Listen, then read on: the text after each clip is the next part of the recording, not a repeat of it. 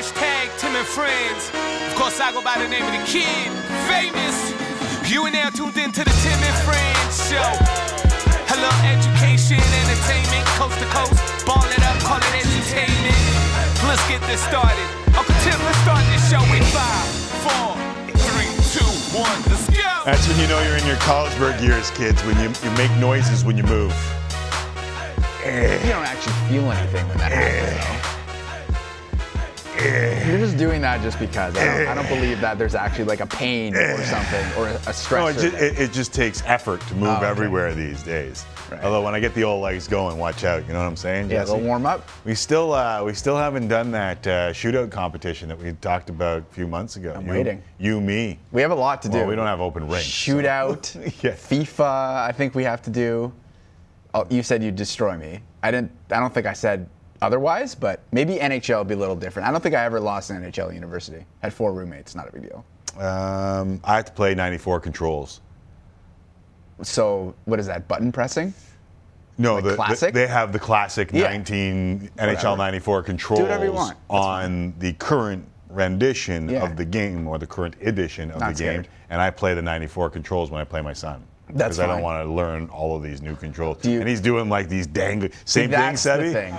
Yeah, he's doing these dangles and stuff like that. And I'm like, I can just speed up and slow down. That's the difficulty. And hit. That's the difficulty. Is the dangles like that's new age video gamer. Let me just say something, EA Sports. The amount of concussions that would take place in a game of NHL 22 is unbelievable. Sebi, have you seen? Like everyone just trucks everybody. Like it's unbelievable. It's been happening for years. It's Tom Wilson all over the place. What is the one line that you think of when you think of the video game NHL? Because I think it was Jim Houston, like freight train, ooh, like he made that noise every time, and it was a massive hit. Yeah. That would be the commentary. Sabalski these days excited. Yeah, have you played this? Yes. Oh, yeah. The Sabalski version. By the way, and let me just say something to James Sabalski right now, who's an old dear friend of mine. Putting McAuliffe in the game. Have we talked about this? I have no idea what you're talking about. My entire life, you know when they put the players that you can make into the game, I would always have to go with like Jimmy or Superstar or Jonesy because they'd never have the name in the game. And one day my son texts me, I have the text on my phone, and he says, "Dad, look at this." And there's a McAuliffe option on NHL 22. And so they pronounce it. Sabalski himself pronounces McAuliffe. So you can have a character with the name McAuliffe. And Sebi married a McAuliffe. I don't know if you know this. You're joking. No. Okay. You didn't know that? No, I didn't know that. Why don't you talk with her? I know like you're all hoity-toity and stuff over there. You can have a couple conversations with people. McAuliffes are there in the world? What is going on? Anyway, so Sebi, we can now get McAuliffe in the game. There's a few Maltese people that are really happy right now. I still have to be Jesse Robinson because they don't have Rubinoff. No, they don't have Rubinoff. So do you go with Robinson? I go Jesse Robinson. That's pretty good. That's fine, though. Maybe we'll work on getting Rubinoff into the game. Maybe now that we've talked about it on national TV, so we'll do something about it, although I highly doubt it. Well, we can get in touch with Sabalski. Rubinoff's not as common as... He's an OG. He is an OG. He's an OG. Yeah. Not as common as... McAuliffe, clearly. I know. I don't know about that. All right, this is Tim and Friends. It's a TV show. It's on Sportsnet and Sportsnet 360. Most of the time today is one of those Hockey Central days when the big shots from hockey take over the Sportsnet airwaves, 6:30 Eastern, 3:30 Pacific, just as Rubinoff and I get the old wheels turning. But the full 2 hours available on Sportsnet 360, and we promise it'll be a little bit more fun than an Oilers game right now. Yikes. That's not saying much. Edmonton, the talk of the hockey world, and that's not a great thing. We'll get to it in first things first. Also, the homie, Steve Dangle, joins as I make my debut as a hockey YouTuber, Jesse. I'm one of the kids. I'm YouTubing with Dangle tomorrow. Given the state of the Canadian clubs right now in the National Hockey League, maybe it's fitting that we have a dude on that wrote a book entitled, "This Team is Ruining My Life Today." Yeah. Well, I'm going to watch. That's going to be a lot of fun. I actually did look at the standings today, and for the first time in a long time, it hit me. Like, what's going on? Yeah. Like, for the most part, they all stink. in some way, shape, or form. And other than the Vancouver Leafs, we're going to get Jets, into the maybe. COVID thing that Vancouver is hit. Like, even they got a little bit of a bump with Bruce, there it is, Yeah. and then smacked in the face by the COVID thing again. We'll get through all of that in just a flash. And speaking of homies, Nate Burleson, as we are down to 8 in the NFL tournament. Are the Bills the best in the AFC? Can Derrick Henry get the Titans over the top? And is Tom Brady going to do it again? Speaking of 8, all coming up with Nate. Without further ado, from your humble narrator, let's get to the festivities with Jesse Rubinoff. And first things first. So give me the plan, Miro Shatan. Let's go. Sabres could use him. Oilers could use him. Oilers could use him. Oilers could use just about anybody at this point in time because it was another day, another loss for those Edmonton Oilers. Despite outshooting the Panthers 40-28, the Oilers lost their 7th straight game last night thanks to a third period implosion where they gave up 4 goals and ended up losing 6-0. So Tim, what's your biggest takeaway from this one? Same thing every day.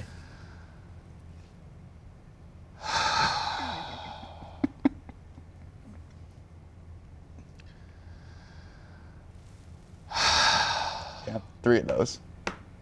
I did ask to see the team come out flying. The team did come out flying.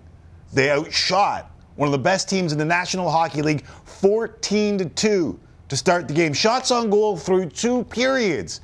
29-13 in favor of the Edmonton Oilers. They did come out flying, and yet only this iteration at this juncture in time of the Edmonton Oilers could still find a way to lose that game 6-0. I mean, I know there were power plays late, but it felt like the Panthers were just throwing dirt on the grave late there. Yeah. Scoring, 5 times in the third period? Yeah. Like, it got ugly, and every single shot of every single Oilers fan and every single Oilers player and every single Oilers coach had the same expression, and it was the one that I just gave you 3 times.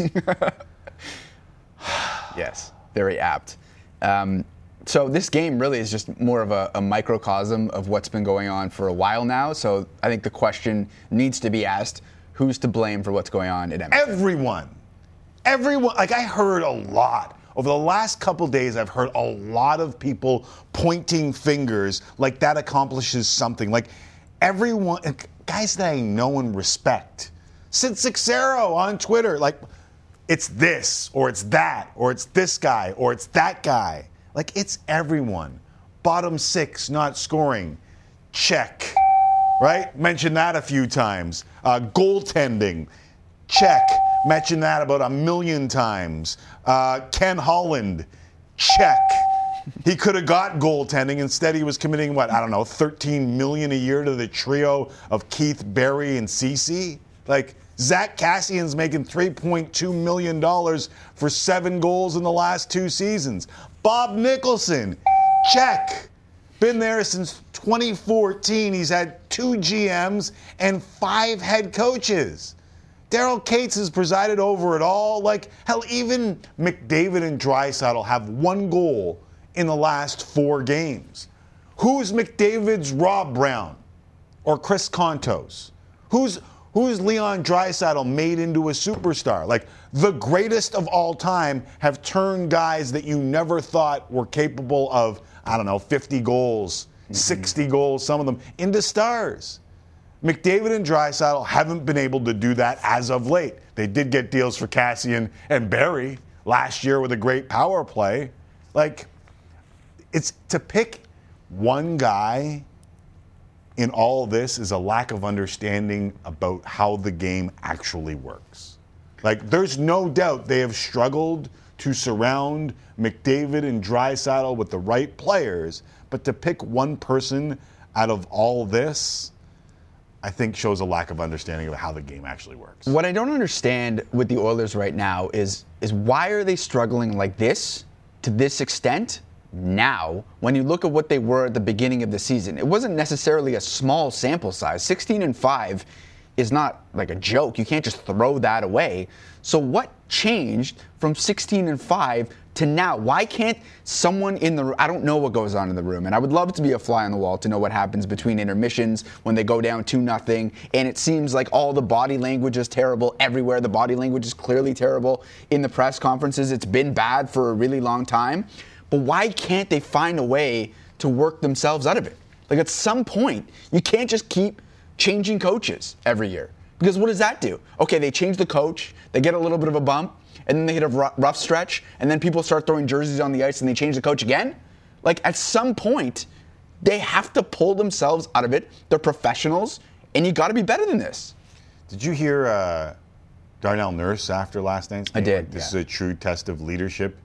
It's easy to be a leader when you're 9-1 Great quote. or 16-5. It's easy to lead the team and be the rah-rah guy. Like, it's a test for all the leaders on our team. I agree with him. And, like, I think everyone needs to relax a little bit here, because what you talked about was a 21-game stretch, 16-5.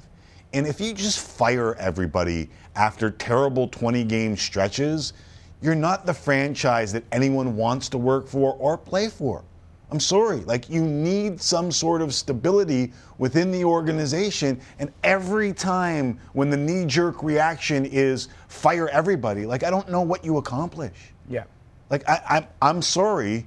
I have no idea what you do with this team other than to try and let them dig their way out of this right now. And I know that's not good enough for Oilers fans. They want to see everybody, but haven't you already gone through this? Multiple times. Multiple times. Like, listen, this is a rough 20-game stretch. I get it. It's been terrible. It's been made worse by the fact that you're playing like one game a week. So after that terrible game, you stew on it for 6 days, and that's because of COVID, and that's because of the Canadian border, and that's because you can't get fans into the stands. Like, there's a bunch of things playing into this, but you can't just fire everybody after a terrible, and I won't say bad, I'll say terrible. It's been a terrible 20 games, but I don't think you fire everybody. What do the best teams establish? They establish a culture and a program. We hear about the best teams talk about program all the time. But if you are constantly changing things up, it's not a program in any way, shape, or form. If you want to develop a program and have some development in your organization, you need continuity. But I do get that there are some who believe that the same problems that ailed this team 4 years ago are still there. And you've changed the GM, and you've changed the coach. When did Ken Holland get there? 2 years ago? More than that, no? 2.5 years ago? This is third season. Yeah. So 2.5 years. I mean, okay. So that brings us to another issue with this. The obvious thing that Ken Holland can do here that I think many Oilers fans would look at the offseason and say he screwed up. Get a goalie. Is get a goalie. Yeah. Because you said last year, before Mike Smith played really well, that what are the Oilers going to do in net? What if Mike Smith gets hurt? He's old and aging and hasn't always been healthy. And this is exactly what's happening. And they banked on having Mikko Koskinen as the one who could step in there, and clearly that hasn't worked out. Another bad deal too, right? Yeah. Like, they've got a bunch of bad deals that you can't make up for. Like, you can't just, who's going to take Mikko Koskinen off of your hands? Yeah, it's a lot of money, and a guy who clearly is not prepared to play at this level right now. 6-4 games early, and it made him look okay. And then Mike Smith comes back, and then Koskinen falls off, and then Mike Smith's out again. Like, I mean, who would have thought banking on a 40-year-old goalie would go astray? Like, he was good last year. I get it. Yeah. I get it. But I think there were other things that they needed to do this year to help that defensive core. But signing a bunch of offensive defensemen and not replacing the goalie, I don't know that that's the right spot to be.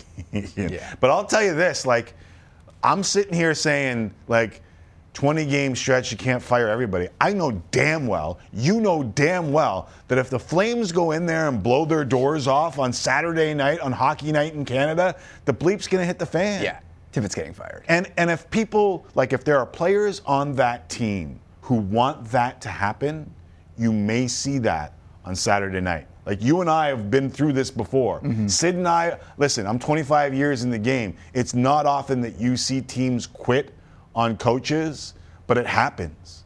It happens. And if they want someone out right now, Flames, Oilers, home, Saturday night, hockey night in Canada, it could get ugly there. I just want to get to one tweet. And it seems like nothing's happening today, for those wondering. Yes. Important to point out. Sean writes in, the thing I appreciate with Tim McAuliffe is that he doesn't get into the hot takes or excessive negativity. It's so refreshing. Easy to be negative about this team right now, but like we both said, I think it is an organizational thing, and you can't just fire everybody because then what do you do? It's funny because I feel like I save my hot takes for when I really feel strongly about something. Mm-hmm. But I do believe that most of the hot take users are moving up in this business right now. I should be doing more hot. I should be spitting more fire. Are we anti-hot take? I think we are anti-hot take. Yeah. But every once in a while, I do get fired up, and people are like, whoa, McAuliffe said something here. But it's usually when I feel really, really strongly about something and I have the stats and numbers to support it, then I'll go off. This one, if you take a measured approach at this one, I don't know that just firing everybody gets you anywhere. Yeah, get on a little mini streak, and you never know what could happen. But Saturday night. Yeah, just win one game. Much more on the Oilers coming up, but let's go to the Vancouver Canucks, who announced yesterday that JT Miller and Thatcher Demko have entered the NHL's COVID protocol. That means the Canucks will face a first-place Panthers team tonight with a very depleted lineup. Tim, after the show yesterday, you said you felt like you didn't do the story justice. The floor is yours. What do you want to say about the Canucks? That they have 16 players in COVID protocols since December 14th. I'm not sure anyone outside of Vancouver has talked about that near enough. Brandon Sutter's still out with long COVID, but it's just a flu. Since December 14th, they've played 9 games, all of them on the road, and have still managed to go 5-3-1. 3 of their dudes are still stuck in the United States of America, quarantining in hotels. This is a mess. And I'm not sure how in the good name of Harold Schneps they're expected to win games here. Their top 3 scoring forwards will not play tonight.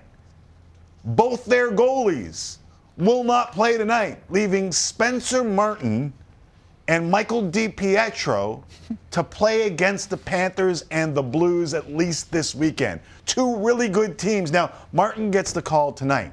He's 26 and hasn't played a game in the NHL since a 5-0 loss to the Kings. In 2017! It's 2022! This is his 4th NHL game tonight. I'm not ripping on Spencer Martin.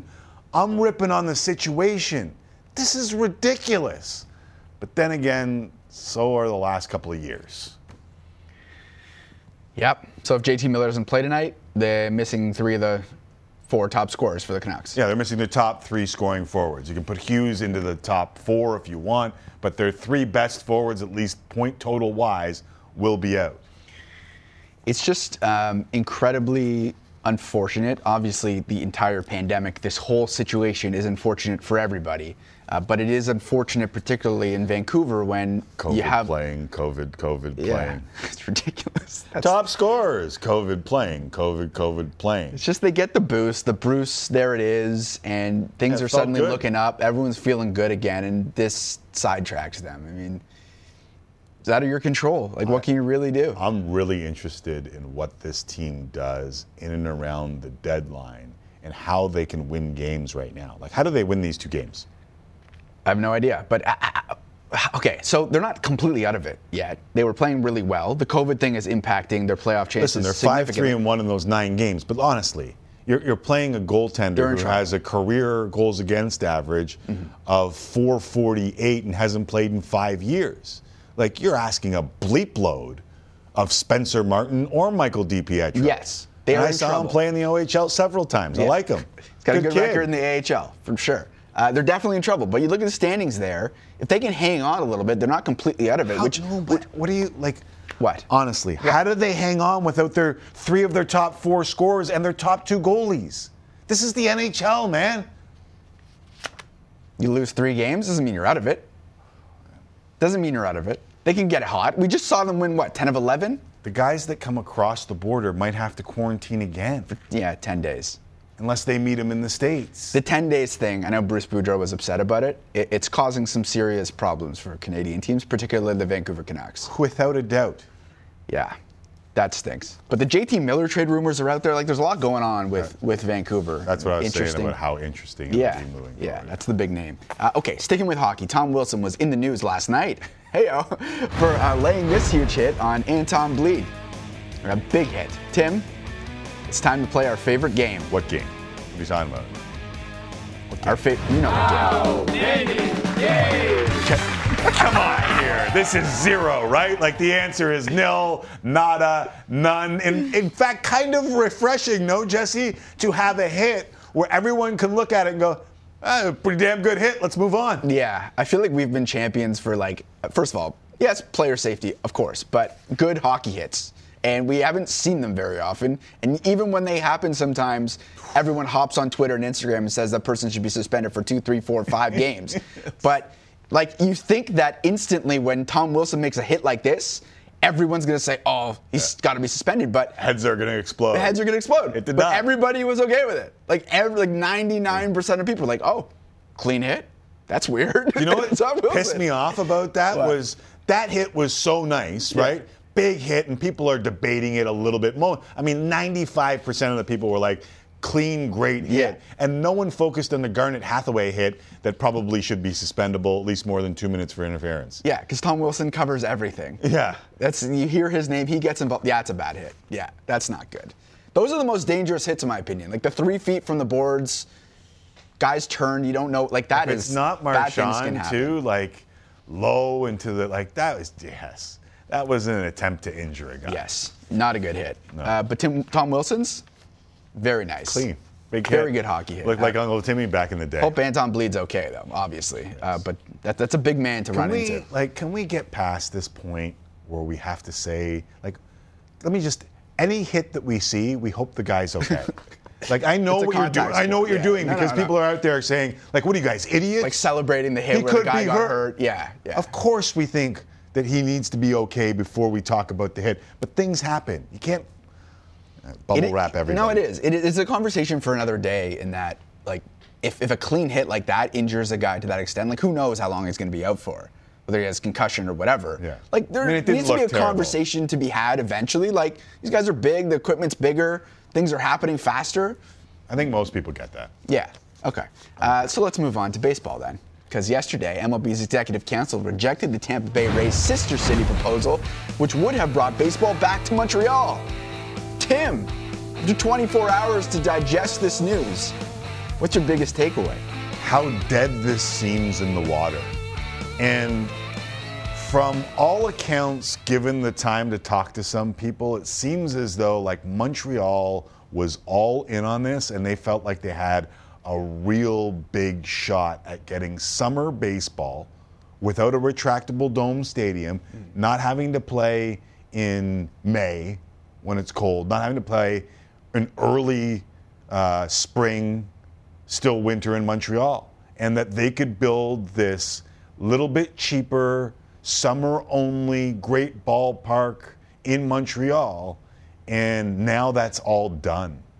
And it feels like, listen, there are a lot of people who love baseball in this country. We've seen the crowds at the Big O in Montreal for the Toronto Blue Jays. That moment for Vladimir Guerrero Jr. hitting the walk-off home run felt like it was kind of this explosion of, yes, Major League Baseball needs to go to Montreal. And from talking to everyone, I didn't realize how far along Montreal was and how big a shot this was to those hopes.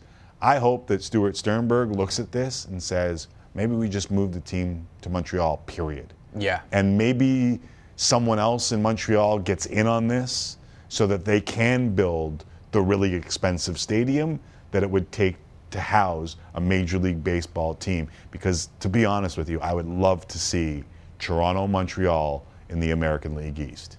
Everybody would. Yeah.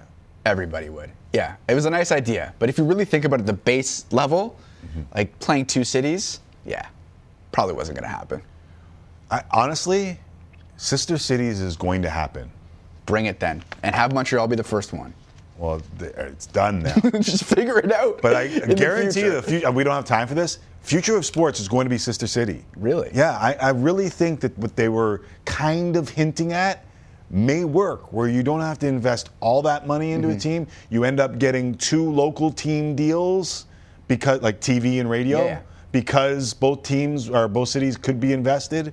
I think you might see that more to eliminate really small markets. Look at the economics. Teams. All right, still to come. Best of the week. Nate Burleson also going to help us tee up divisional weekend in the NFL. We'll talk more Oilers, check in with Gene Principe. Plus, I'm going to watch the Leaf game with Steve Dangle tomorrow on that YouTube thing. Dangle's going to join us next to discuss, so long as he hasn't slept in. Also get to the Habs, the Oilers, the Canucks. Tim and Friends Friday. I'm telling you, his whole personality changes when he gets slime in his hand. Look at the slime monster! Oh, it's the abominable slime man. Watch out, Jimmy. You're talking about how much longer can Brady play at this level? As long as he has good weapons like this and trust surrounding, the sky's the limit for a guy like Brady still at this age. Hey, what's up? It's BM63. I don't know whose phone this is, but hope you have a lot of fun tonight, because I know I'm going to. Anyways, gotta go. I wrote a full book about my Leafs fandom called This Team Is Ruining My Life. This media gets kind of up sometimes when it comes to me. Stop disrespecting me, bro. Like, don't do that. Stop asking me stupid questions.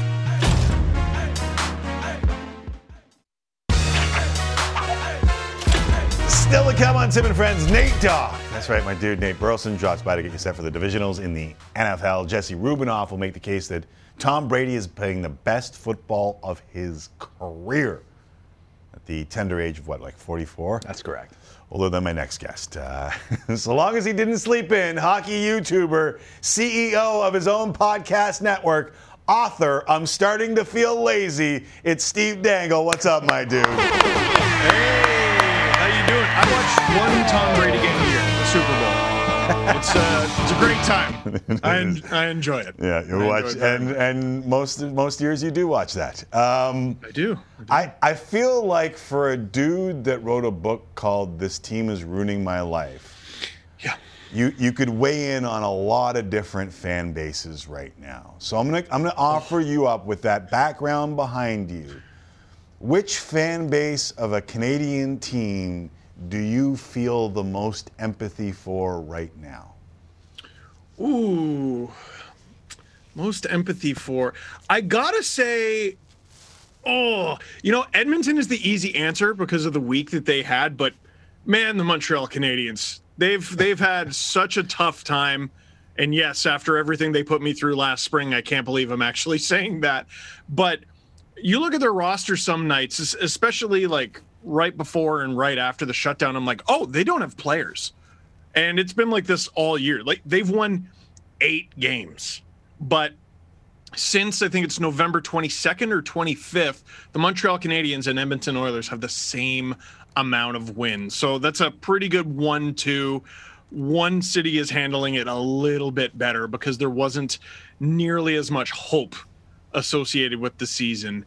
I feel horrible for Oilers fans, man. And certain you're like, okay, I got an excuse for the Montreal Canadiens. And hey, we might get Shane Wright out of this. And like, the Edmonton Oilers are getting none of that right now. They're just looking around going, we have absolutely no excuses for why this is what it is. Like, I'm with you. Like, Montreal might be there. Even Vancouver, right? Like, they've been through a lot. They finally get a little glimmer of hope with Bruce, there it is, and now another dose of COVID, and they're on to their 8th string goaltender. It's really not fair. And if you look at the standings, I believe the Leafs are the only Canadian team in the playoffs, which brings me no pleasure. I work here. We need all 7 of them in. Yes. That'd be much better for all involved. But at least with the Canucks, there was some heat put on, and the path forward seemed very clear. There's a GM who had been there for eons. One of the most secure jobs in all of Canada was NHL general manager. And Travis Green had been there a while. They needed some new blood, and it was easy. Just say goodbye and then say hello. That's basically how it all works. Shout out Rachel Dory, by the way, for getting that job at the Canucks. With the Oilers, this is Ken Holland's first 82-game season with the organization, if I'm not mistaken, because he had the first COVID year and then second, which is just an awful sentence. I know. Look at his reaction to that sentence. It's a terrible sentence. Sure. But I've never seen, I don't think I can think of a GM who got fired after, that's not how you wear it, dude. I can't think of a GM who's gotten fired after 2 years, but this falls squarely on him. Like, part of the reason Dave Tippett seems so flummoxed in the media and Draisaitl seems so pissy, if I can say that, in the media, is they're not allowed to just be like, listen, our goaltending sucks. What do you want me to say? Well, exactly that. Yeah. The goaltending sucks and the defense isn't much better in front of it.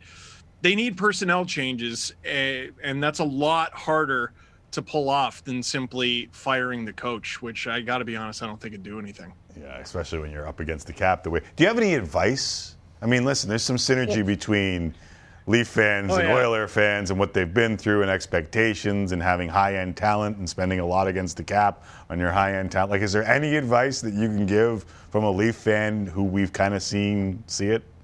Yeah, my advice is bring it on. Take part in one of your favorite pastimes. Send an angry tweet to a guy from Ontario. I get it. No, not him. Not that one. That's the wrong one. That's the wrong guy. And then the guy's from Germany, yeah. He's from Newmarket. That guy's from Germany. I'm from Scarborough. You go ahead and say mean tweets to me all the time. I wrote an article in 2017 when the Oilers made the playoffs for the first time in I don't know how many years.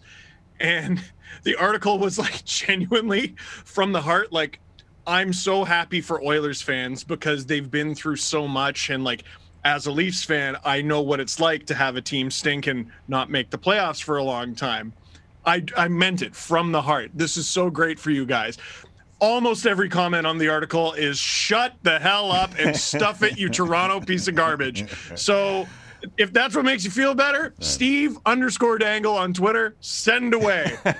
I'm fatter than I used to be. Start with that one. Yeah, for sure. If you're a dad, you're allowed to get a little fatter once you're a dad. Yeah. No, but be mean about it.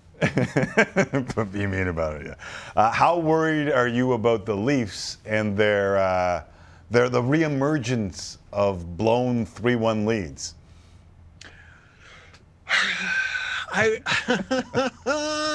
This is how I know I'm getting old, man, because I can't believe they blew a 4-1 lead, a 3-1 lead, and lost to Arizona, a 3-1 lead, and then a 3-1 lead. And people are in my mentions like, what's the problem? You're overreacting. What are you so worried about? And I'm like, oh, you just got here. The coach says they're soft and they're purposeless. Oh, you just got here. For crying out loud. Like, all of us want the same thing. And I feel bad for the Leafs because they cannot win playoff games in January. Right. And that's kind of what we're asking them to do.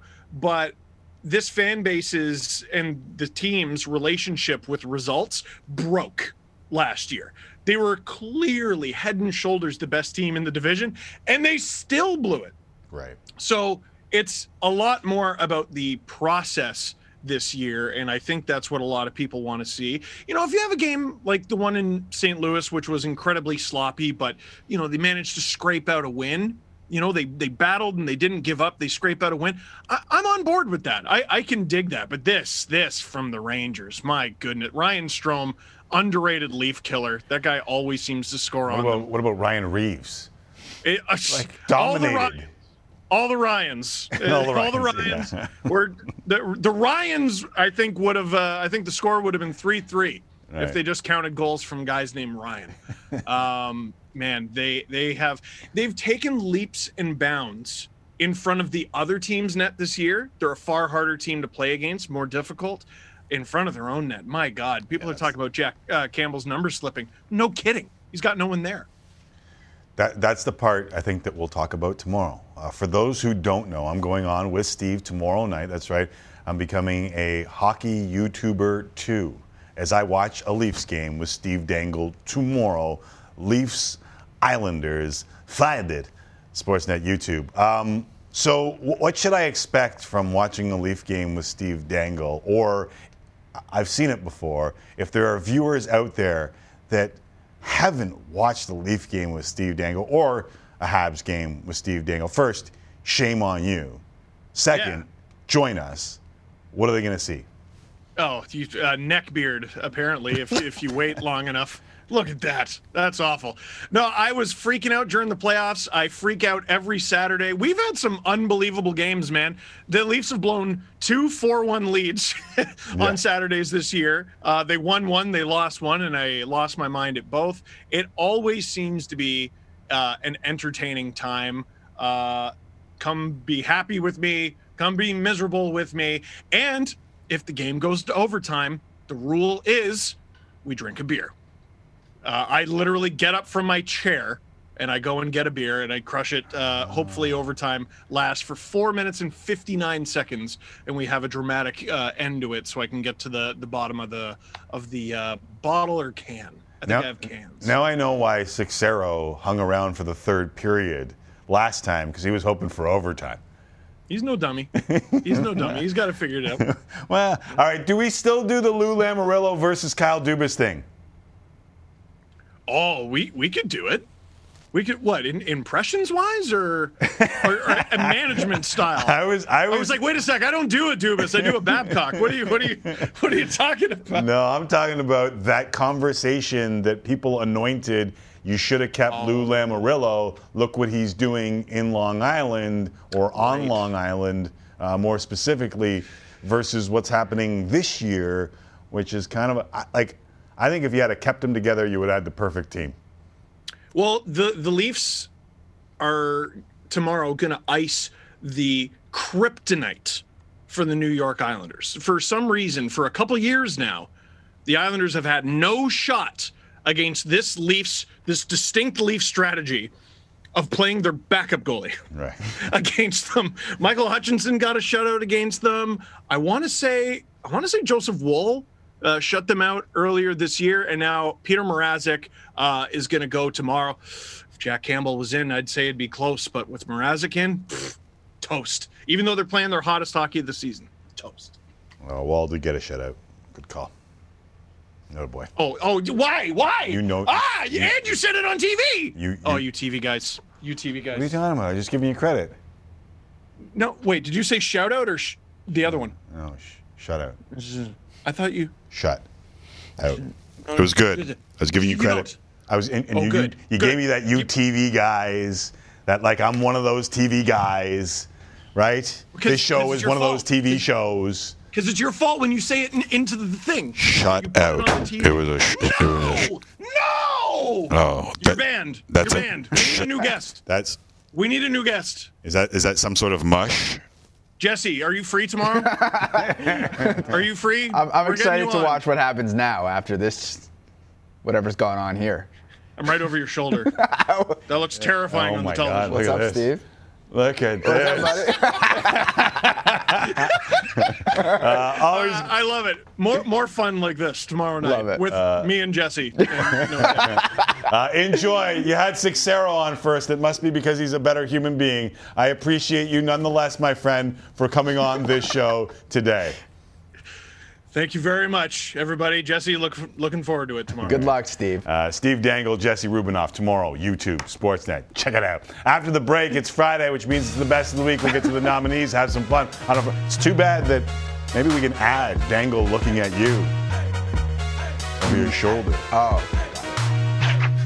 Thing that just happened? Yeah. Like no, I'm back with you. Okay. Yeah. Okay.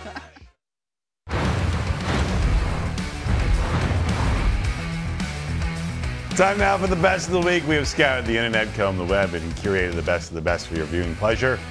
We'll show you the options. You can head over to our Twitter account @TimAndFriends to vote for your favorite.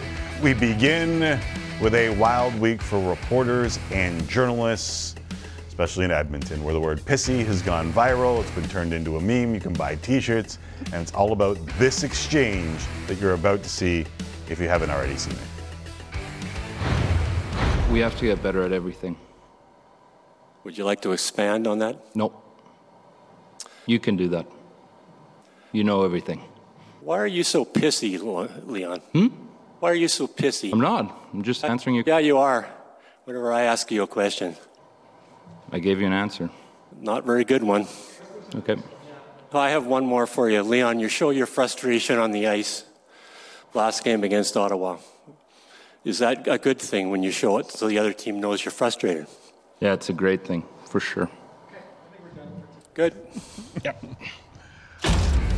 Was Jim Matheson in the market today? Is that what happened? I love when you ask someone if they're pissy by being pissy. Yeah, that's what happened. Like immediately, like that's the one thing that I wish I had said in the moment was you can't ask someone else if they're pissy by being pissy. Like you gotta smile and give them the old kind of, why are you being so pissy? Yeah. I'd like to check out the Google Trends of the word pissy. I'm sure it just went right like that. By the way, 2.3 million views on our Twitter. Not bad. Of that back and forth. All right, listen. We told you this was a tough week for reporters. From one reporter taking shots to another. This time we head to West Virginia, where journalist Tori Yorgi went viral this week for being a tough SOB during a live hit. Please, no pun intended. Yorgi was inadvertently struck by a vehicle, but still finished her report, something literally you got to see to believe. On the 3's Tori Yorgi joins us now live in Dunbar. And Tori, they're not seeing any flakes, but wet roads. And now we're starting to experience, unfortunately, in freeze thaw, we see this, water main breaks.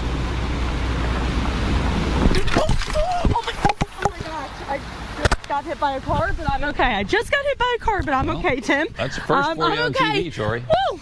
We're all good. Are you okay? I'm okay. Yeah, you know, that's live TV for you. It's all good. I actually got hit by a car in college, too, just like that. Wow. I am so glad I'm okay. Yeah. You're okay. You're okay. We're all good. This is, you know what? It's, one sure woman you're band. okay, Tori? We're good, Tim. Ma'am, sure you're you okay? are so sweet and you are okay. It is all good. You know, oh Lord. So you know, it's my last week on the job, and I think this would happen. So you were bumped specifically to me, Tim. Were you bumped down low, Tori, or were you hit up high? I couldn't really tell from the looking. Oh, I don't even. Do you know if I was bumped down low or up high, sir? I just saw you disappear I don't even out of the know. screen. I don't even know, Tim. My whole life just flashed before my eyes. I had so many people reach out to me, and I really appreciate it. It was definitely a crazy moment. And after that happened, I do want to say my boss took me to the hospital. I did get checked out. Everything is okay, no broken bones, just a little bit of soreness, but it's all good. You know, it was just so fast. I didn't even see that car coming. I had no idea. Love it. And love that she is okay. So we're looking for that update. Now, love him or hate him, Brad Marchand has been lighting up social media for the last, week, firing on all cylinders at the Carolina Hurricanes. Then, pre-game against the Capitals last night, some kids trying to record over the tunnel, and Marchand just grabs the phone and starts talking. Check it out.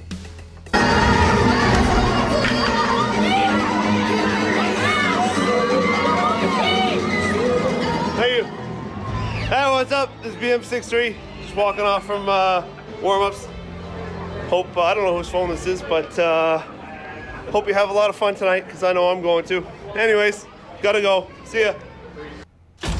That's so awesome. Imagine you get your phone back. Unbelievable. It's there. Hey, listen, I heard through the grapevine, or in my ear from a producer, we have a last-second nominee. Yes. Mrs. Dangle with an update during Steve's hit that we got. Let's play it for Steve Dangle has a Mrs. Dangle. Yeah, This is from her that account. goes without saying. Yeah. Okay, and here we go. Daddy, daddy. Daddy, daddy, daddy. It's really not fair. Daddy, daddy. That's awesome. That's Daddy, and that's from Mrs. Dangle. Big fan. Yes, So yeah, yes. I think that's got some potential. That That could upend best of the week. A late entrant. I also think what has some potential is you saying that goes without saying for Steve Dangle, that there's a Mrs. Dangle. No. But didn't I say it was Mrs. Dangle? I thought, yeah, whatever. Right, head over to our Twitter account, @Tim&Friends, and make your pick, or if you missed any of the nominees. All right, when we come back, we're talking a little football. We'll head to Edmonton and Vancouver. We'll check in with Gene Principe and Dan Murphy. Plus, they call it the best weekend of the NFL season. We've got 4 great looking matchups in the divisional round Nate Burleson will tee it up with me. Coming up, second hour of Tim and Friends. Tim and Friends, time for Tim and Friends. Tim and Friends. Tim and Friends, time for Tim and Friends. Tim and Friends. And now, time for real sports talk with Tim McAuliffe and friends of the show. Thank you very much, Chief. You ever know awkward hand wavers? All the time. You can always tell. Not really anymore. No one waves to each other anymore, but yeah. No? I always do the walking by, because I know you're not, people are now giving other people space. Yeah. And you kind of, if you're busy, I do a lot of meetings on my phone while I'm walking, so I give the old, how you doing? That's not awkward, though. And that wave that I just gave over here on national TV. Yeah, Brian excited. Leach is right now using for some sort of gift that will now become a part of the lexicon, like the STFU that he made of Uncle Timmy doing one of those. Well, if he wasn't before, he's certainly doing it now. But the awkward wavers, something about it that really bugs me. Yeah. A lot of times people just don't want to be seen. You know what I'm saying? Does that mean no? You can also tell that, there's manly dudes who will wave differently to women. You ever seen those? Yeah. I might be one of those. Big tough guys. I'm not a big tough guy, but I might be one of those. Good to see you, Susan. Good to see you.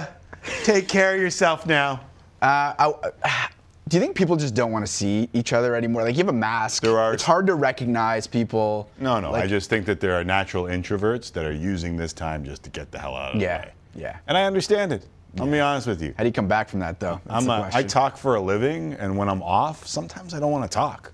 Oh, yeah. I don't go anywhere near you. All right. Hour number 2 here on Tim and Friends, full hour on Sportsnet 360. Half hour go ahead of Hockey Central on the Sportsnet side of things. Nate Burleson coming up in minutes to tee up the week.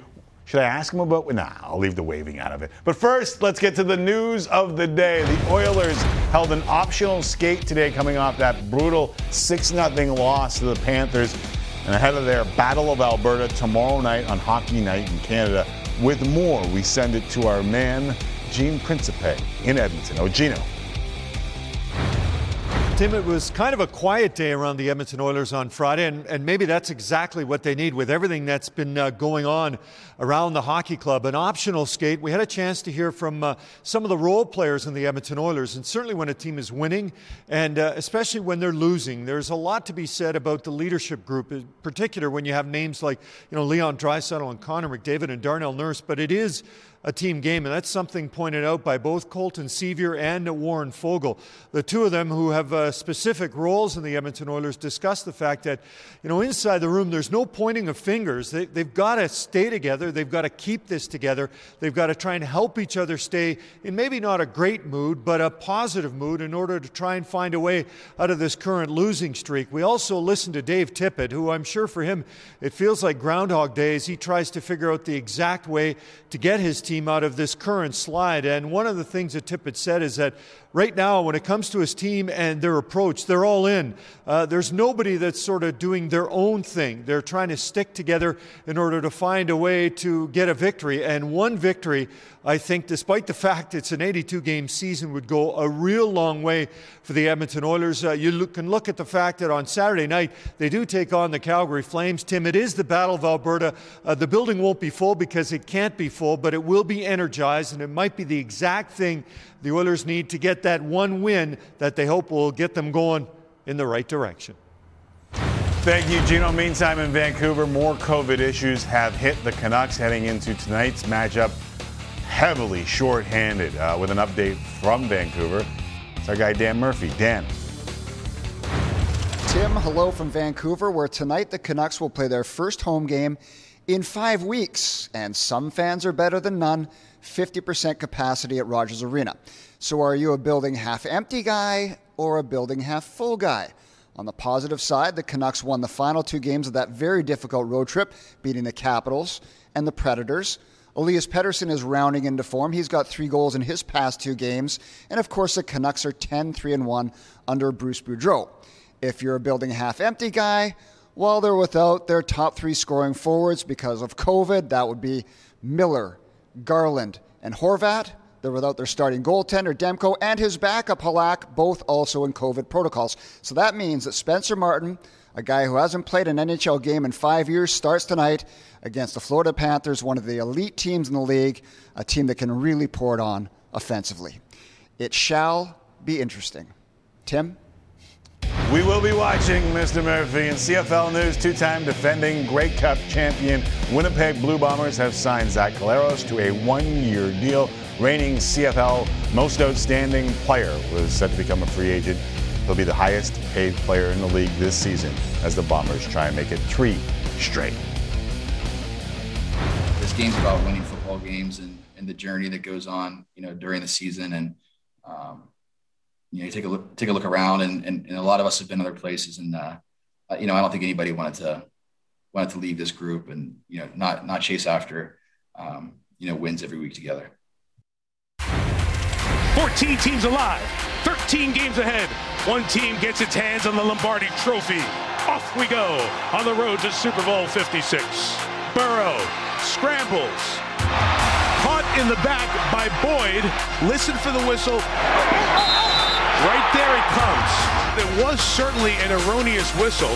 They can't have a touchdown on that play by rule. And Cincinnati's a playoff winner for the first time since 1991. The Patriots and Bills, and the most important chapter of this division rivalry.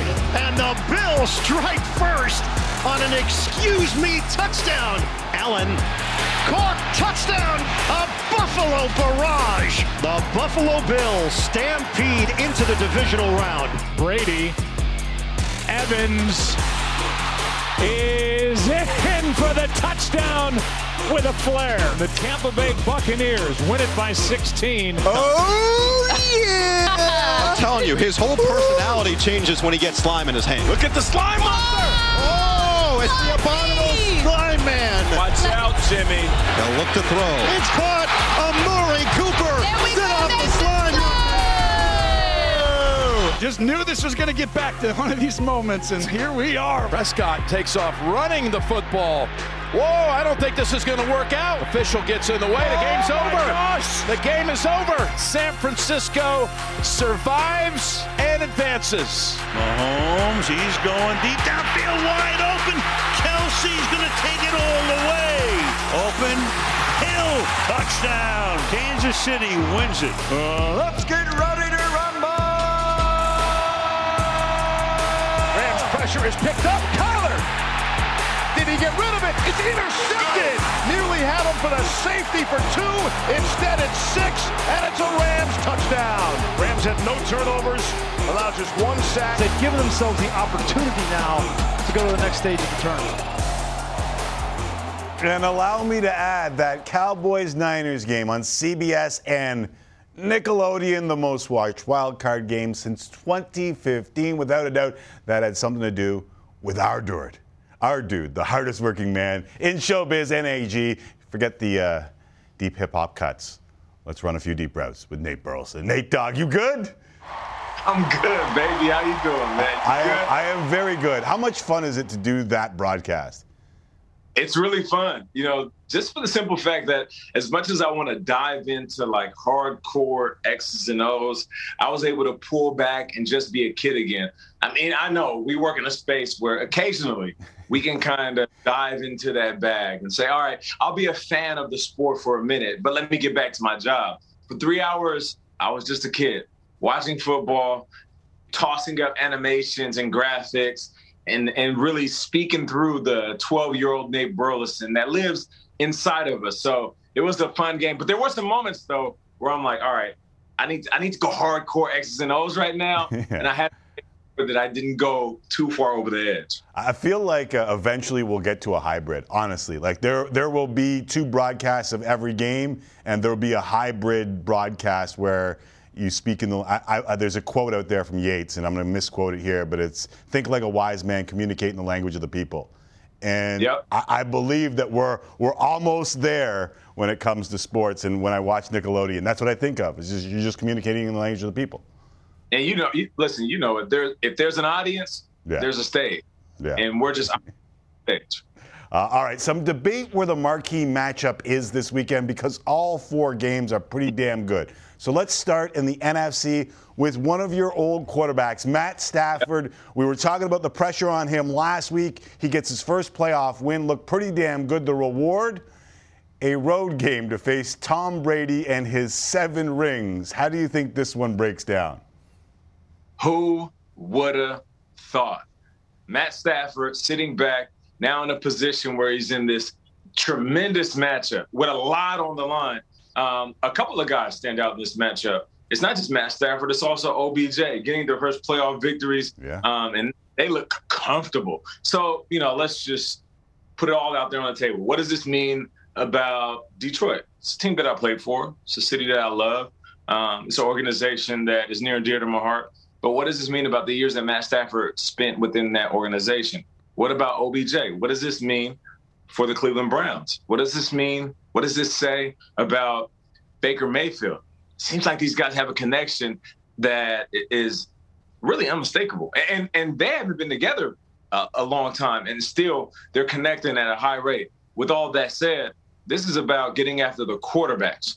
I think physically, if they can get after Tom Brady, this is a different game. Now, on the flip side, if the Tampa Bay Buccaneers defense can get after Matt Stafford, I'm not talking about physically, I'm talking about mentally. If they can shake him up, rattle him up, then this will be a game for the Tampa Bay Buccaneers to walk away with. And I truly do mean that. If Matt Stafford is rattled in this game, which doesn't happen often, but if they can rattle him, this is going to be a game where it's an easy enough win for the Buccaneers to really just mosey on into the NFC Championship game. But with all that said, I don't see it that way. I honestly feel the Rams are destined. Just think about what they were able to do. Aaron Donald looked like a beast. Even when he's not making the play, he's making the play. And then that opportunistic defensive backfield, like they're going to take advantage of any error that Tom Brady makes, which is rare, as we know. So I don't think that the average fan pays enough attention to the injury report. And the Bucs defense is getting healthier. So that might play a factor. But the offense has dealt with dings all year. But against that defense that you just mentioned, how important is the health of all-pro tackle Tristan Wirfs and center Ryan Jensen? Well, it's extremely important. At this point in the season, it's all about who's the healthiest. Let's put it all on the table for a second. Once you get into the playoffs, it's like the NCAA tournament. Who's healthy at the right time? I don't think that when I made it to the playoffs, and listen, I wasn't on a team that was destined to be Super Bowl champions before week 1. But what I do realize is once we got into the tournament, I could care less of what you look like on paper. All I cared about is how healthy we were and how healthy you were. So when you think about teams that are getting healthy versus teams that are losing guys, that's a big deal. When I was watching the 49ers game, and I'm sitting there in Dallas, I see Fred Warner go down. I see Bosa go down.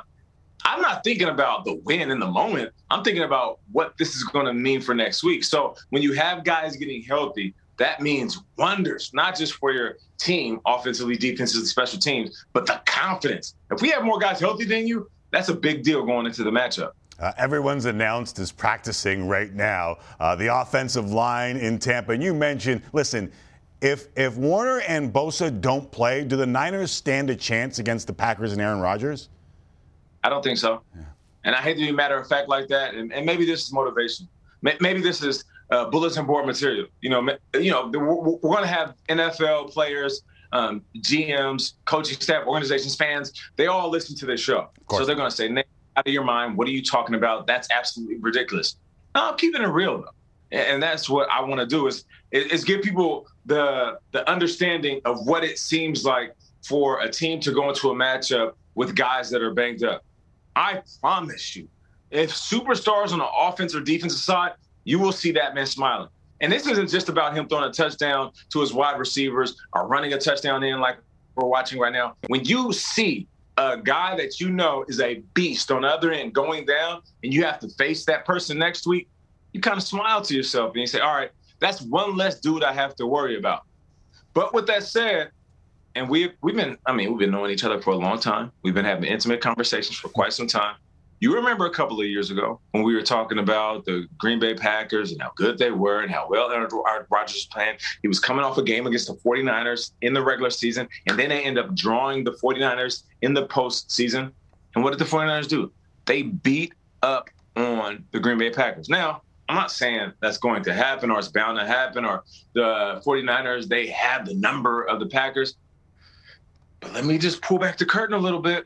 Sometimes recent history, like as athletes, our recent memory, that's enough to give guys confidence that isn't realistic. So I am the 49ers. I'm going into Green Bay with nothing to lose, realizing that everybody's counting us out. Oh, and not to mention, we were one of only teams over the last 3 years to rattle Aaron Rodgers. Matter of fact, I'm tripping. I'm bugging. Let me say that again. We were one of few teams to rattle Aaron Rodgers over the course of his career. So that is enough to be a bigger factor than the actual game plan itself. The reason I brought up the defensive injuries on the Niners was, one, you brought it up, and two, I really like the Niners healthy. Like, I thought, listen, it's going to be a high of minus 11 Celsius. That's 13 Fahrenheit. Like, I thought that played to the Niners' strengths. Like, I still might bet on the Niners with the number because, like, I feel like that doesn't, like, I think that, I know Aaron Rodgers is saying the colder the better. I think that plays into the Niners' hands. Damn, I got to keep it real with you, though. When Aaron Rodgers says the colder the better. Lying? I am. He ain't lying, fam. Like, I've seen him out there in the elements. I mean, I've seen myself like, damn, like, what can stop this dude? I know I'm frosty. I know my team is frosty. Like, I feel like my digits are going numb. Teeth are chattering. All of these elements are starting to weigh on us like a ton of bricks. And I'm thinking to myself, what can stop Aaron Rodgers? In my mind, I'm thinking Jack, and he's playing better in the elements than Jack Frost. So, like, the Aaron Rodgers might be saying that, and people are like, yeah, whatever. I mean, it's one of those disadvantages that everybody has to deal with. Not really, though, man. Like, Aaron Rodgers has big hands. For some reason, I've never seen him cold in the snow. And if Jimmy Garoppolo and the 49ers just might be a little bit taken aback by the weather, we know that Aaron Rodgers isn't. Jack Ish, third-round pick out of North Dakota State, I believe. All right, let's get to the AFC. Bills and Chiefs, AFC Championship rematch. Clear marquee in the American Football Conference. Both teams looked pretty damn good last week. Where do you see this one decided? Outside of the pocket. And what I mean by that is the two quarterbacks that are the best in the game. And I'm not just saying that, you know, and throwing that up against the wall. I'm saying that statistically. Like, these two quarterbacks outside the pocket, they lead the league in statistical categories that are impressive. When they leave the pocket, we're talking about percentage, plays down the field, and touchdowns. They're the best in the game. Patrick Mahomes and Josh Allen. So who can keep these quarterbacks in the pocket? And I think it's more important for KC, the Chiefs, to keep Josh Allen in the pocket because once he gets to moving, he extends the play so much. We talked about this. The average play lasts 6 seconds. When Josh Allen extends the play, he gives a receiver like me the ability to run 2 routes. Sometimes he runs around so much, I can run 3 routes. Now, I promise you, you could be the best in the game. You could be the human version of Madden and all the sliders up to 99, 99, all across the board. If I'm running 3 routes as a wide receiver in one football play, you will not stop me. So think about the combination that he has with his wide receivers, more specifically Stephon Diggs, for him to leave that pocket, keep looking, pump faking, and then the linebackers and DBs that are in that space thinking he's going to run, so they're pulling up while wide receivers are going deep. Like, that's a big deal. So keep your eyes on that. If I can tell you one thing to keep your eyes on is how much Patrick Mahomes leaves the pocket and makes big plays downfield, and how much Josh Allen leaves the pocket and makes big plays downfield. So that's where this game will be won. Yeah, I think it will be fought in the trenches, but it will be won outside the pocket because there's these momentum changing, these swings, these big plays that changes the complexion of the game, and that's where I'll be looking. All right, I got 2 more questions in 2.5 minutes because we're going to jam as much in as we possibly can. We all know that stats are like Nicki Minaj videos. They show a lot, but they don't show everything. So I ask you, super stat or meaningless number, the Bills are 0-5 in games decided by 7 points or less. Well, that's a super stat. And I feel like stats are also like Lil Wayne. I mean, they can be misleading, but if you really listen to what he's saying, There's truth in there. Oh, I'm making up. Here's the thing. You have to pay attention to these big moments. Remember when we were having a conversation and I said there's going to be some bright lights that will catch these young superstars off guard? I'm not saying Kyler Murray was shook, but I am saying he was shook up. So if there is a moment that might be too big, we know over the last couple of years, history has told us that Patrick Mahomes, he isn't going to be shook. I mean, he's going to be able to weather the storm, if you will, regardless of how cold it is. And if this comes down to the wire, you know who I trust? Mm-hmm. I trust Patrick Mahomes and the Chiefs over Josh Allen and the Bills. No offense to those Bills. Somewhere Kyler Murray is saying, where the love go? That's Lil Wayne for you. Okay. All right. Last one for you. Bigger story in the Titans-Bengals game. Derrick Henry's return or the Bengals' ability to protect Joe Burrow? It's Derrick Henry. Because he's either going to be the king of making plays or the king of distraction. What do I mean by that? He will look as fresh as we've seen him before he was injured, and he will be dominant. Or he will be the ultimate decoy, the king of distraction. I mean, I'm talking about play-action football, him lining up in the backfield, linebackers, DBs, all focused on him while Tannehill drops back and delivers balls down the field. So, this is going to be a game where Derrick Henry, regardless of how he looks, he's going to have a huge impact on the game. Don't fall for everybody saying, well, I don't know how healthy he's going to be. If he's still, people will pay attention. That's a fact. Yeah, it is unbelievable how good he's been over the last 3 years. Whether or not that means the Titans win remains to be seen. I mean, we could be seeing Joe Burrow busting out, or we could be seeing the Titans finally breaking through. 5-4, 3-2, where the ones go. We are on our lapel. On our lapel. I can't even compete with you, bro. I can't even. Lil Wayne, Nate Dogg, it all comes together on Tim and Friends. I appreciate you, brother. I'll see you next week. Without a doubt, Nate Burleson, everybody. We'll get to our NFL picks and a closer look at the ageless one, Tom Brady, in a bit, plus more hockey talk after the break, including your thoughts on the Oilers. More ahead of Hockey Central on Sportsnet. Tim and Friends here on Sportsnet for another about 4 minutes. We'll continue on Sportsnet 360 with a look at Tom Brady and how the bleep he's doing what he is doing at this age. We'll also get you to Hockey Central, as I mentioned, but there's some breaking news in the NFL before we start talking about it. So according to Tom Pelissero, the NFL just sent a memo to the remaining playoff clubs with a significant update to COVID testing, eliminating the distinction between vaccinated and unvaccinated players who will no longer be subject to daily testing per sources. So offhand, just thinking of a couple names that we know that are unvaccinated or immunized. Aaron Rodgers, Cole Beasley, so it looks like they don't have to daily test moving forward here in the playoffs. After you got COVID, you needed to daily test because Aaron Rodgers got COVID. And I mean, how many players have gotten it? I follow the money on this one. This means less people on the COVID list, which means more people available to play in the game. Yeah, I mean, bad scenario for the NFL if Aaron Rodgers tests positive now. Or like last year, right? Like a lot of people were worried that a significant name would test positive before the Super Bowl. Right. So they're trying to kind of nip that in the bud. Okay, we talked a lot about the Edmonton Oilers earlier in the show. I just want to get to a couple of takes online, responses to what we had to say. Huey says, so the GM wasted so much money this offseason that you can't allow this to happen if Holland spends the cap room. So Huey is saying that basically this is all Ken Holland's fault, similar to what our friend Sid Cicero had to say yesterday on Twitter. Blue says, what coach survives this slide? I mean, Tip sounds like a solid dude, but he's lost the locker room here. Plus, maybe the goaltending isn't the best, which is an interesting take. Like, yes, we've talked about how many coaches have gone through, but it is possible that the messaging has been lost here in the locker room. And then how do you recover from that if you're Dave Tippett? It's a question that only the guys in the room know. Right. Yeah. And again, as I said off the top of the show, if you just fire everybody after a bad 20-game stretch, I don't know what you're doing.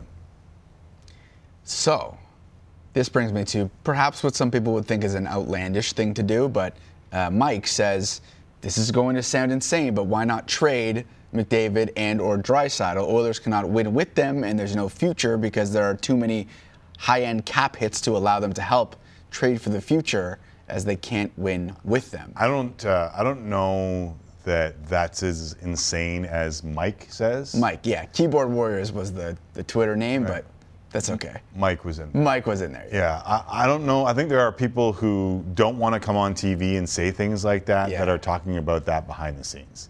And whether or not that is, listen, they've tried a lot of different things, although you could say maybe just get a goalie. But they've tried a lot of things here. And if the things that they have in the queue continue to not work, then I guarantee you that those conversations will be had. Whether they'll have them in front of anybody or pull the curtain back on that, hell no. They would never want to put that in the media. They would never want to. They might test the waters by having someone come out and say something like that. Mm-hmm. But right now, that's not where you're at. I guarantee you it goes ugly tomorrow night at home against the Calgary Flames. There'll be a lot more on the table than it is even right now. Yes, especially because it's against the Flames. Big game. All right, time to send it to Hockey Central on Sportsnet. Carolyn Cameron, Sam Cosentino, Anthony Stewart, all standing by. As for us, we'll be back on Sportsnet 360 with a closer look at Tom Brady's magic and our hopefully magical NFL picks against the spread. Back in 60 seconds on Sportsnet 360. As for everybody else, enjoy Hockey Central with my friend and yours, Carolyn Cameron.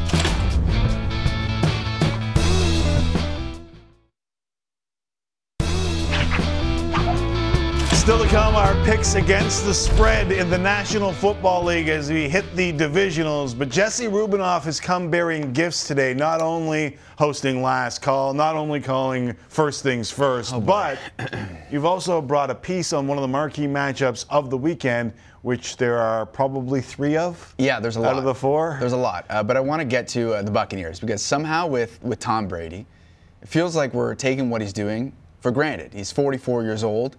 He's got 7 Super Bowl titles, and Brady and the Bucs are a threat to get back to the big game again this season. So I am here today to make sure that we take a second to soak in the greatness we're witnessing from the best to ever do it. Have a listen.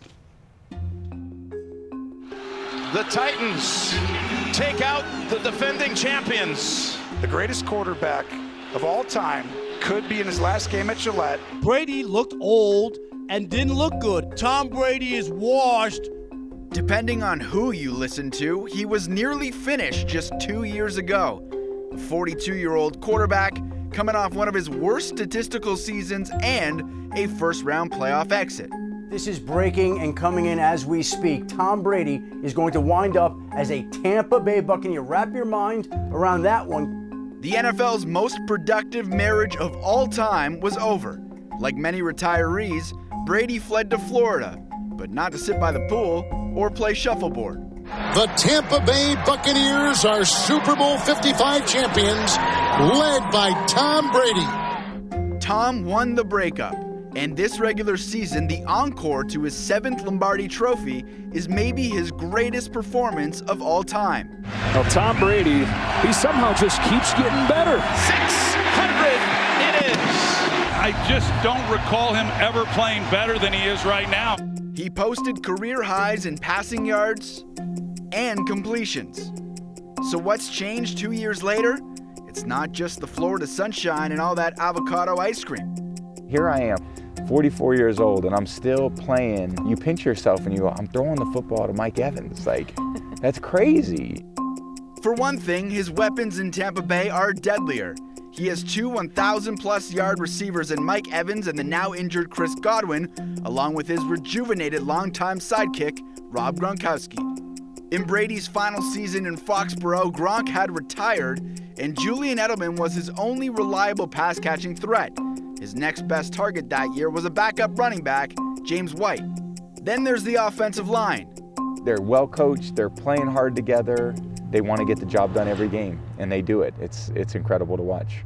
Brady was pressured on 18.5% of passes in 2019, And this season, Tampa's second-ranked O-line has lowered that number to just 11.1%. The Bucs have done what Belichick seemed unwilling to do in the late years of Brady's tenure in New England, build the team around the greatest quarterback of all time. You're talking about how much longer can Brady play at this level? As long as he has good weapons like this and trust around him, the sky's the limit for a guy like Brady still at this age.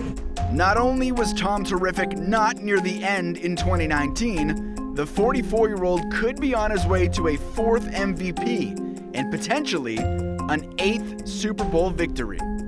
All I gotta say is bet on Brady. I mean, it's just incredible, the longevity of his career and how well he's playing at this stage. Unrivaled. Well done. I know the pieces about Brady and how great he is, and he is the greatest of all time. And in my mind, there's no conversation. But what you pointed to also is just how much of a team game this is. That the final year in New England, he had a depleted roster. They had no cap space. He knew they had no cap space. He knew it was going to be another painful year. And that's why the breakup happened.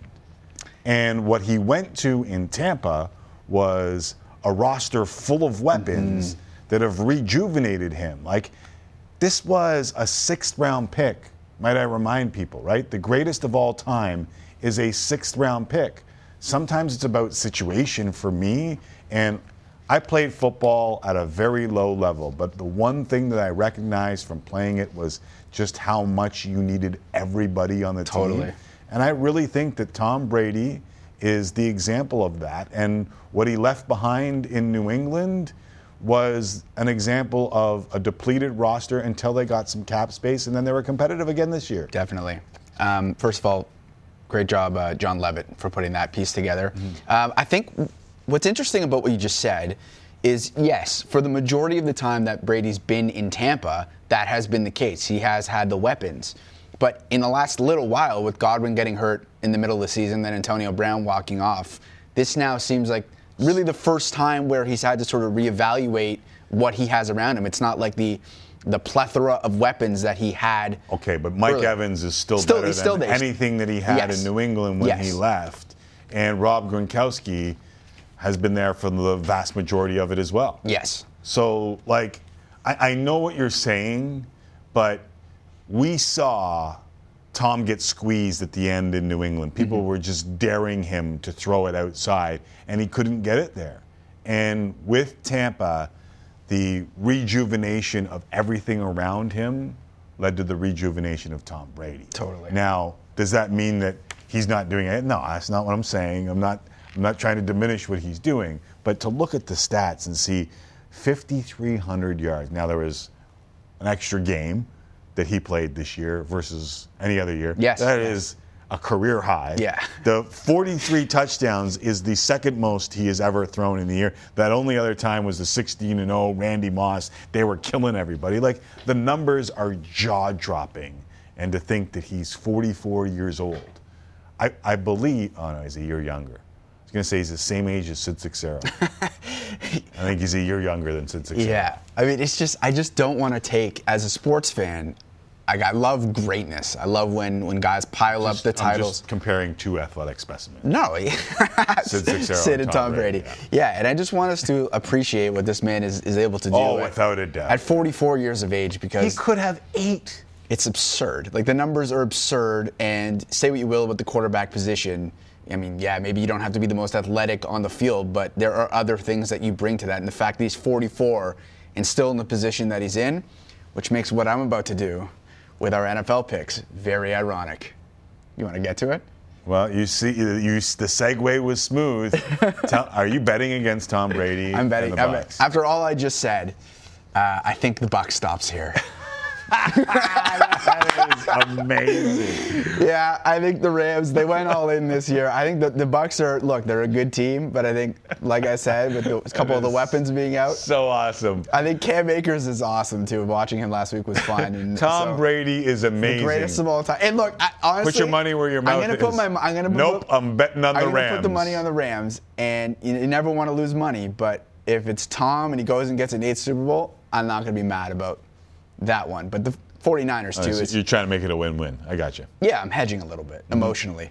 49ers plus 5.5 against the Packers too. I think the Niners have something special. Eli Mitchell, Deebo Samuel, George Kittle. I understand what they're going up against, but I like it. Yeah, I hate betting on Jimmy G, but I'm going to do it with you here too. Let's ride. That worries me a little bit, but I like the Niners. The injuries on defense worry me a little bit. I just think the Niners are as good as anyone in the NFL if they're healthy, and they might be healthy. And if that's the case, then this is a close game in frigid temperatures on the frozen tundra of Lambeau Fields. And Mike Vrabel is 8-0 straight up and against the spread with 9 or more days to prepare for a team. I repeat, Mike Vrabel, 8-0 straight up and against the spread with 9 or more days to prepare. He's got the Bengals. I think they kind of got their win. They're smiling. They're kind of nothing to lose. The Titans need to prove that they're as good as their record suggests they've been over the last little while. Very underrated over the course of the season, the Titans, with or without Derrick Henry, which makes the fact that Derrick Henry is coming back. What are we expecting from Derrick Henry? I have no idea. I don't think anyone can really predict what they're going to get. Might not even matter. It sounds like they've waited long enough. There was a rumor that he may have played in the last regular season game of the year. Now he gets another week. So if he's healthy and fresh and the real Derrick Henry, think of the wear and tear that you put on over 17 games. He's only played 8 this year. And if he is indeed healthy, I might get on the Titans bandwagon. And I am not a Ryan Tannehill guy. Yeah. Those are all tough games to bet, I will say. Given last week what happened, I think a little bit disappointing. But those were the matchups. There were good teams and not so great teams. This weekend, it's the creme de la creme, if you will. I rather enjoyed the Niners in the money line after getting my ass handed to me on the Patriots. Yeah. First game. All right, time for one last break. We'll get a best of the week winner, last call, and wrap up our week with a little Friday then. Next, Tim and Friends, Sportsnet 360. Please stay with us. Please. Pretty please. Welcome back. Let's get to the best of the week winner. You've been voting at Tim and Friends on Twitter, and we are ending the week off a little pissy. That's right, kids. Your winner, Leon Draisaitl, Jim Matheson. If you haven't seen it enough, here it is again. We have to get better at everything. Would you like to expand on that? Nope. You can do that. You know everything. Why are you so pissy, Leon? Why are you so pissy? I'm not. I'm just answering your question. Yeah, you are. Whenever I ask you a question. I gave you an answer. Not very good one. Okay. I have one more for you. Leon, you show your frustration on the ice last game against Ottawa. Is that a good thing when you show it so the other team knows you're frustrated? Yeah, it's a great thing, for sure. Good. Yep. So many new things that you see in the intricacies of all that. I was just going to say that. The ending, underrated part of that exchange. Yeah, it's a great thing, sure. Usually it's the pissy that grabs everybody. No, I like the PR guy. Okay, that's it. I think we're going to end it here. Very good. Very smooth. The Toronto Raptors are in action tonight against the Washington Wizards. Lots of talk surrounding the 7-man rotation, leading to 3 players going over 40 minutes in Wednesday's loss to the Mavs. Tim, we cannot see that again tonight, right? Probably.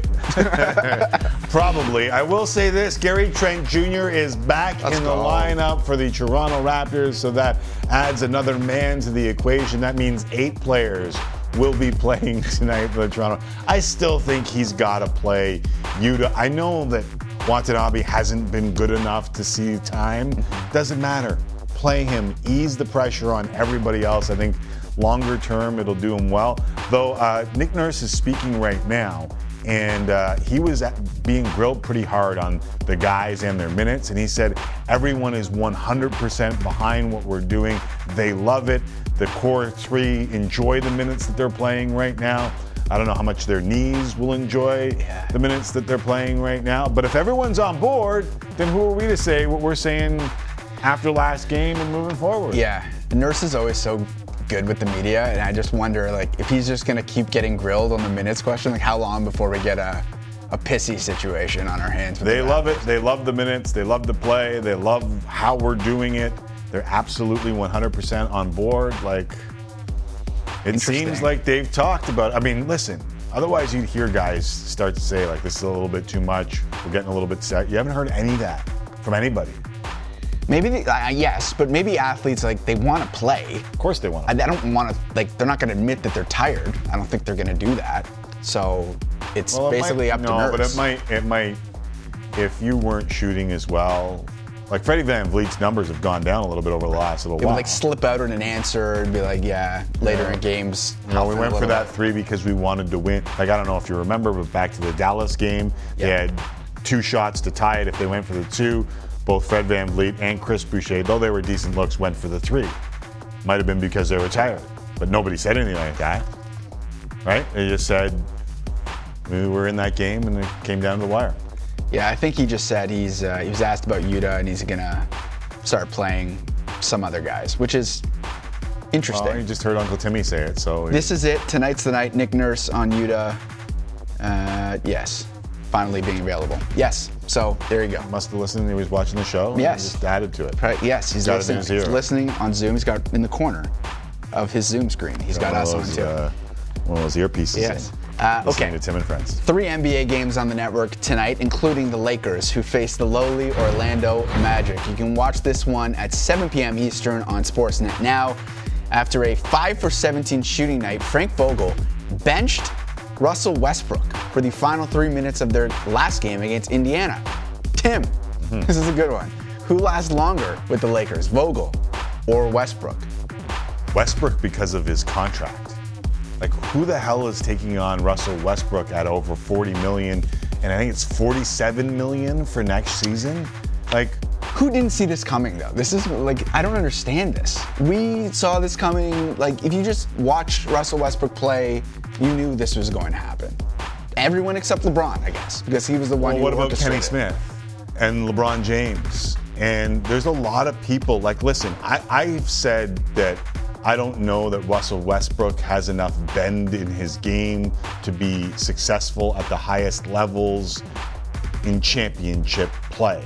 He's obviously one of the greatest players I've ever seen in my life, but he does things that seem almost like he had the double-digit turnover games, and then the next game he plays where he's not going to do anything stupid at all. He's making soft passes on the outside so that he has 0 turnovers. Like, he's trying to prove a point. His last 10 games, he's shooting 30% from the floor because they've put him in a spot where he's just standstill, spot-up shooter. Like, he's doing things that seem to want to get Frank Vogel fired, and they can't trade him because no one is going to take him. So I think Russell Westbrook is going to win this fight, then judge Westbrook when he's gone. But you can look at the rest of his career and say, he had a decent chance in Houston. He had a decent chance in Washington. And he obviously had the chance in OKC, and Kevin Durant bounced. That's a very fine answer. I'm going to move on to the Washington football team's coaching staff. Back in 2013, it was loaded. Kyle Shanahan was the offensive coordinator. Matt LaFleur was quarterback's coach, and Sean McVay was coaching the tight ends. All 3 of them will be on the sidelines as head coaches this weekend. This is awesome. Tim, which of these coaches has the best chance to win a Super Bowl first? Before we get to that question, can I not say how much of an indictment this is of Daniel Snyder and the Washington football team that he had 3 of the best young coaches on his staff. Literally. And they are all going to be playing this weekend while Washington watches at home, and it's just a pit of utter dismay. Hire Jay Gruden instead. Like, so if you were to handpick the 3 best young coaches in the NFL, it would be those 3 guys. Most likely. Which is unbelievable to think that they were all there at one time. And Dan Snyder bleeped it up. Yes. I was going to say the Rams if they get by Brady, but that's a huge if, right? Like, that's a You're not willing to ride with me on that one, eh? The road is, like, I've said this, I had a show on the Score Television Network with Greg Sansoni like a decade ago, and my line on the show was, the road is littered with folks who bet against Brady and Belichick. And to this day, I find it hard, even when numbers or like that defense and how well they played against Kyler Murray makes me feel like the Rams can handle the Bucs. Yeah. And all the injuries on the Bucs, especially on the offensive line, makes me feel like they are beatable. I will not bet against Brady because literally the road is littered with folks that ripped up their tickets and threw them on the side of the road betting against Tom Brady. Well, at least Shanahan or LaFleur will be advancing to the next round, giving them at least a better shot than potentially McVay, who's going up against the greatest to ever do it. The college hoops. The Memphis Tigers suffered their third loss in a row last night. The Penny Hardaway coach team is now 9-8 on the season. After the game, a reporter asked if Penny had lost faith he could get the job done in Memphis. This was his response. I think the one thing I can say to this media, because this media gets kind of up sometimes when it comes to me, we don't have our full roster. Y'all know we don't have our full roster. Stop asking me stupid questions about if I feel like I can do something. If I had my roster like they did, then I feel like I can do whatever I want to do. I'm coaching really hard. My boys are playing really hard. I'm not embarrassed about nothing. We have 4 freshmen starting. Y'all need to act like it. Act like we got 17 to 18 and 19-year-olds out here trying to learn how to play against 22, 23, and 24-year-old guys. Come on, man. Stop disrespecting me, bro. Like, don't do that. I work too hard. I work way too hard for that. Y'all write all these articles about me, and all I do is work. We got young kids on the floor. They got young kids on the floor. First of all, before I get to the question, that is amazing support of his players. Like, yes, it's an attack on the media who are asking the questions, but he's sticking up for his guys who obviously are not playing well. He's sticking up for himself a little bit. So the question is that the most fiery press conference we've seen this week? That was more, honestly, yes. Yeah. That was more fiery than the Edmonton Oilers press conference and pissy. It was less pissy, more angry, and I'm okay with it. And I think that more of us need to play into what we've all gone through over the last little while. All right, that thankfully does it for us. It's been a long week with the Snowmageddon and all that stuff.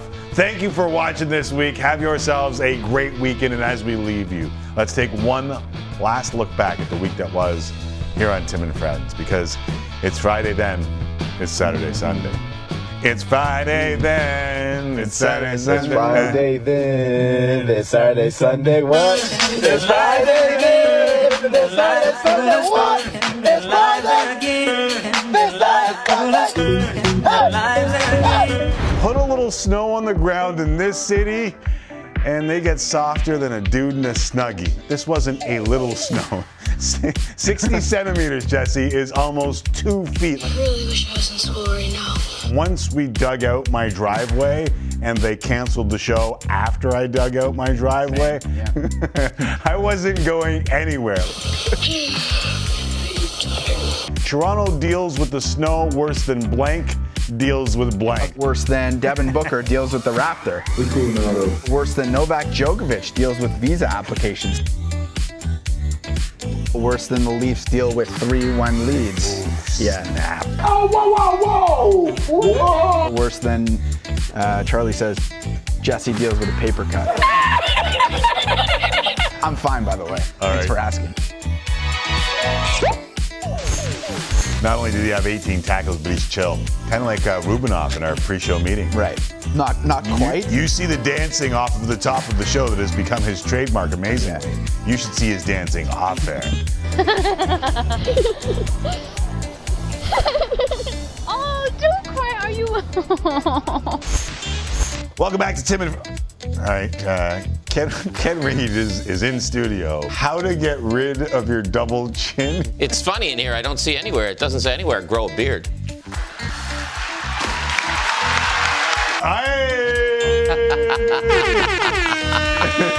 I've said it a couple times, as a matter of fact. Shoulder touches can help you get rid of a double chin. Chin lift with resistance. Why is he just in briefs? Why did he got to gear down to do chin exercises? To do chin exercises. Someone sell this book? Obviously for $2.95. How to get rid of your double chin is actually on Amazon. $10.99. This book has exercises in it that actually work. This whole thing is amazing. Look at how infatuated Thank you for bringing that in. She is with his single chin. Ladies and gentlemen, The Weeknd.